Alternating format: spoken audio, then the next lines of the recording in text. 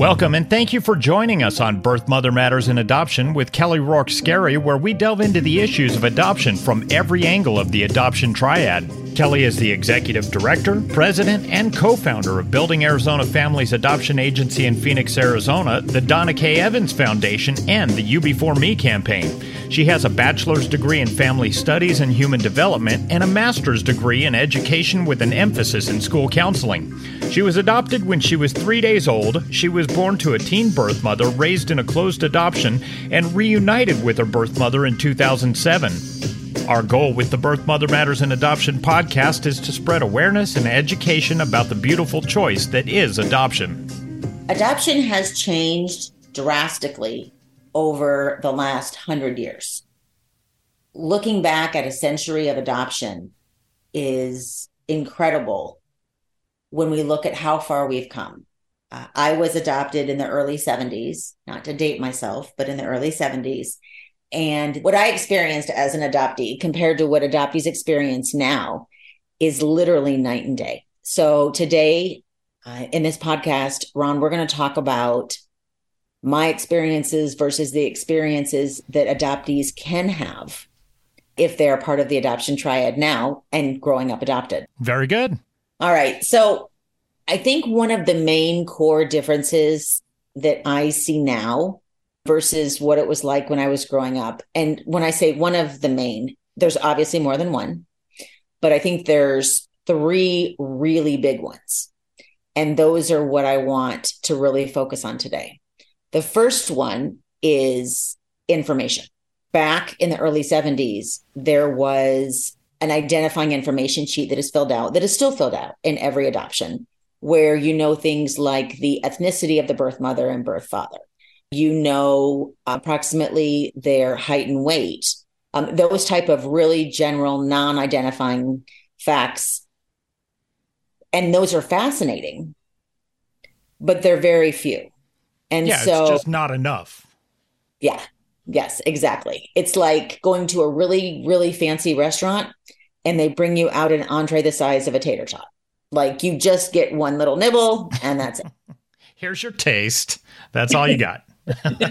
You like it? Great. So, now because there is everything from 23andMe, Ancestry.com, all of the genetic websites, you can really find, generational ancestors. And, back then you usually didn't have a first name, much less anything else. So that can happen, now if you have a little bit of information and you at least have a name, or maybe not. Maybe you literally just do your DNA test and they're able to link you that way to find your ancestors. And for the first time, I've had the genetic test done. I've had all of the DNA tests done. I've done multiple ones. And I just recently caught the Ancestry.com bug where you go back decade or generation after generation and you see more about your history. And so that's fascinating. When I started it, I had one tree because I was thinking, okay, I'm going to research my biological family, but my adoptive family is really important too. And I want to understand about them as well, because when you look, as a person, a child, an adult, a teenager, what have you, oftentimes it is said what happens to you prior to the age of 10 are significant events that trigger things in your mind. And that's kind of, you are the result of kind of what happens in that first 10 years. And so I think when you are trying to learn about yourself, it's important to learn nature and nurture, where you came from and what people who raised you had experienced, because again, that's what shapes them, which ultimately will shape you, because adoption is really nature and nurture. It's not or, it's both. So I started off with just like a combined tree, because you can put in adopted, you can put in all these little like references and points and notes, and then it got complicated. So I separated it and I have my like adopted tree, biological tree, and then I did a combo tree. So everything takes me 3 times as long, but it works. it works. And so I think that this information is so valuable. And to somebody who did grow up adopted without this wealth of knowledge, holding on to 3 or 4 facts, until I was in my early 30s, learning about this is just indescribable.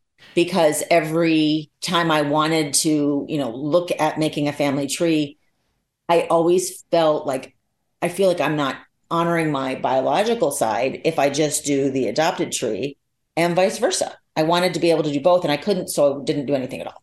Like you said, the nature and nurture. You want to know the genetics of why you are who you are, but you also want to know the family history of the adoptive family to know, okay, why are they the way they are and how I was raised. And, I'm sure that's just got to be blowing your mind.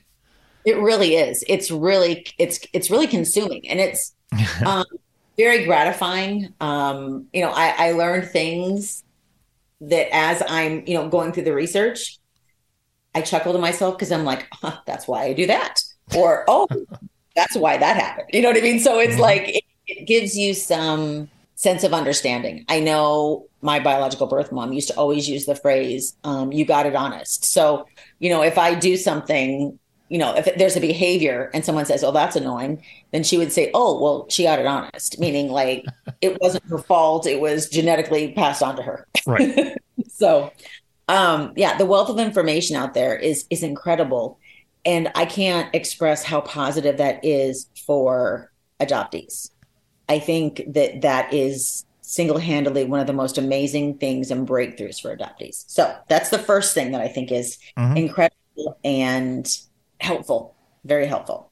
The second one is one that I'm guessing a lot of people wouldn't have thought of as a huge shift. Adoption used to be viewed as an event, as a single event in time. You would early, and this is in the 80s, 70s, 60s, 50s, as you keep going. However, it's not. It's a lifelong experience. And so because we view it as it's something, that you have for the rest of your life. So like you've talked a lot about issues you've had with your eyes. That's something that you deal with every day in one form or fashion. Same with adoption. It's the same. It's always there. Some days it may be in the very back of the book, the last page, but it's not something that happened and it's over. It's very alive and present. And, again, I was in my early 30s when I found my birth mother.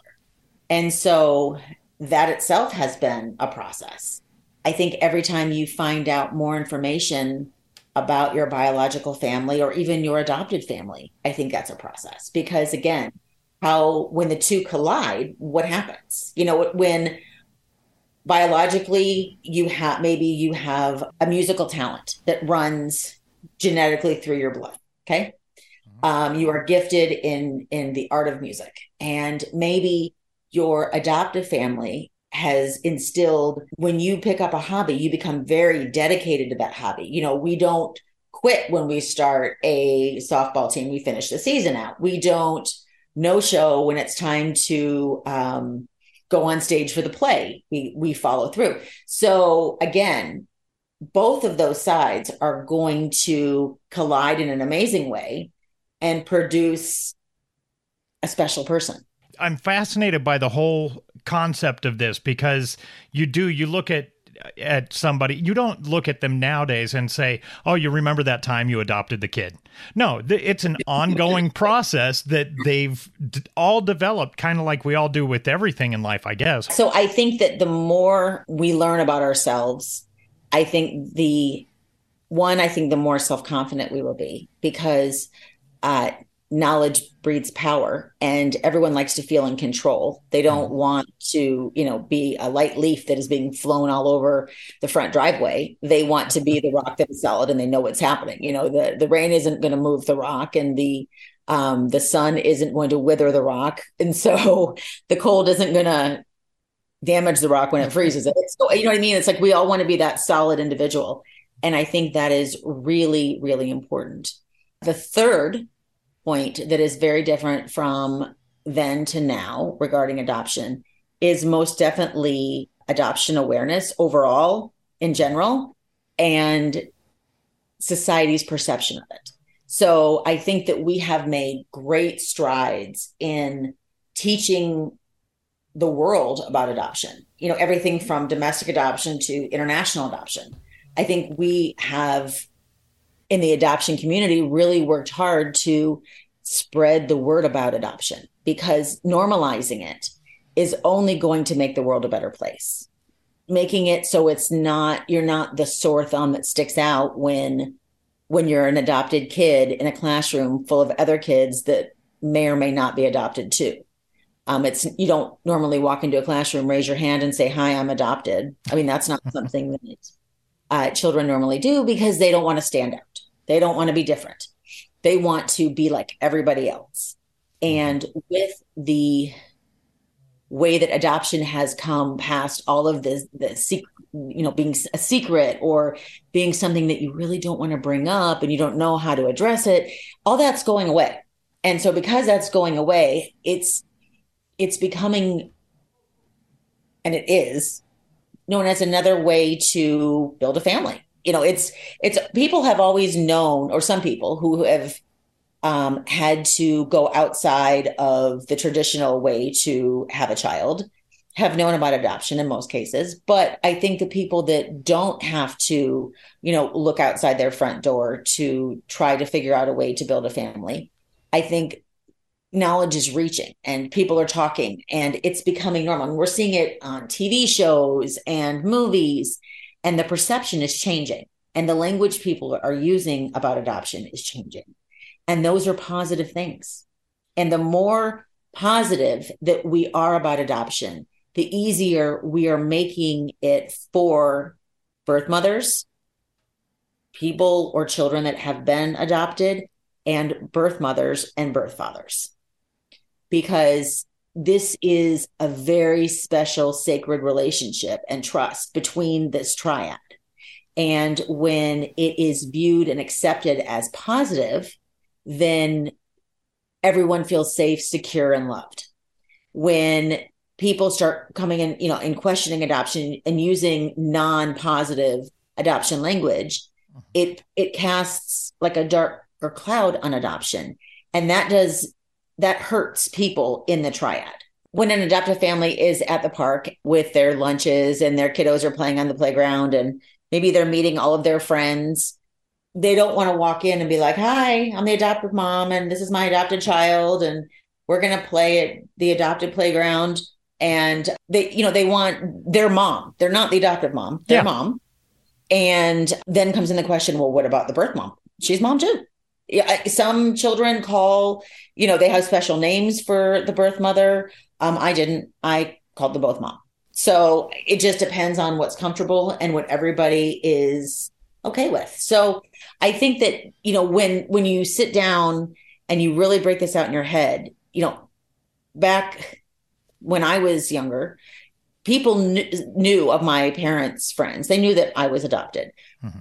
But it wasn't like I was playing over at Jane's house and my adoptive mom called to have me come home for dinner. It wasn't like her mother would say, "Okay, Kelly, your adoptive mom wants you to come home for dinner." Like it wasn't that at all. Right. And so it wouldn't be that now either, which is great. That's, we want it just to be mom says come home. Yeah. So breaking down these barriers, we don't have to constantly identify, oh, this child was adopted. This is an adopted child. Forget it. This is a child. This is the child's mom. Right. Let's keep going. That's just like with anything else. I mean, when you think of grandparents, some people call their grandparents grandfather and grandmother, and grandpa and grandma, Mima, Papa. There's different names, and kind of like the different name for the birth mother and the adoptive mother. And like you said, everybody has different traditions or things that they do, and that doesn't have to do with adoption. It just has to do with personalities. Right. We've always referred to the United States or America as a melting pot. Well, why can't that with adoption as well? I mean, we come from all different areas, different belief systems. We have different values and morals in some aspects. I mean, obviously, everybody agrees on the big majority ones, the big guys. But with the little ones, I mean, people may have different views and expectations. And I think it's important to understand and celebrate the fact that adoption has drastically changed over the course of the last 100 years, both international and domestic. In this podcast, we primarily focused, obviously, on the domestic adoption. But I think it's important to note that we are headed in the right direction, and I'm excited to see where we're going to keep going. Now, is there anything that you kind of predict for the future when it comes to adoption? The reason I ask is I think of, movies and TV shows, they've really started to incorporate adoptions very well.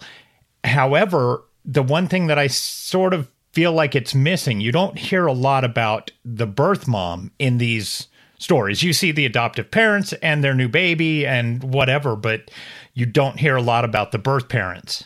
Correct. I do think that is changing. And I'm hoping that it will change. We definitely now understand through research and studies and stories that this affects the birth mother as well. And she is an integral part of this triad. And in my opinion, as we become more open and accepting as a society as a whole, that's going to include her more and more and more. And I think, again, as we continue to normalize all of this, I think we're actually going to see an increase in adoptions, because the more common things are, the more they happen. Then it just takes on a life of its own. And so an example would be VHS versus CDs or DVDs. And, we had something that we used for a long time, and then we found a way to make it better. Right. Just like adoption. We found a way to make the process of adoption better and longstanding. And we understand that it is a process. It's not an event. And that's huge. We have a pregnancy crisis hotline available 24/7 by phone or text at 623-695-4112, or you can reach us on our toll-free number 1-800-340-9665. We can make an immediate appointment with you to get you to a safe place, provide food and clothing, and help you get started on creating an Arizona adoption plan, or just give you more information. Check out our blogs on our website at azpregnancyhelp.com and follow us on Facebook, Instagram, and Twitter by looking for AZ Adopt Podcast. If you enjoy this podcast, make sure to rate and review us on whatever platform you use to listen to us, and tell your friends about us. Birth Mother Matters in Adoption was written and produced by Kelly Rourke-Scarry and edited by me. Thanks go out to Grapes for letting us use their song I Don't Know as our theme song. Join us next time on Birth Mother Matters in Adoption. For Kelly Rourke-Scarry, I'm Ron Rains, and we'll see you then.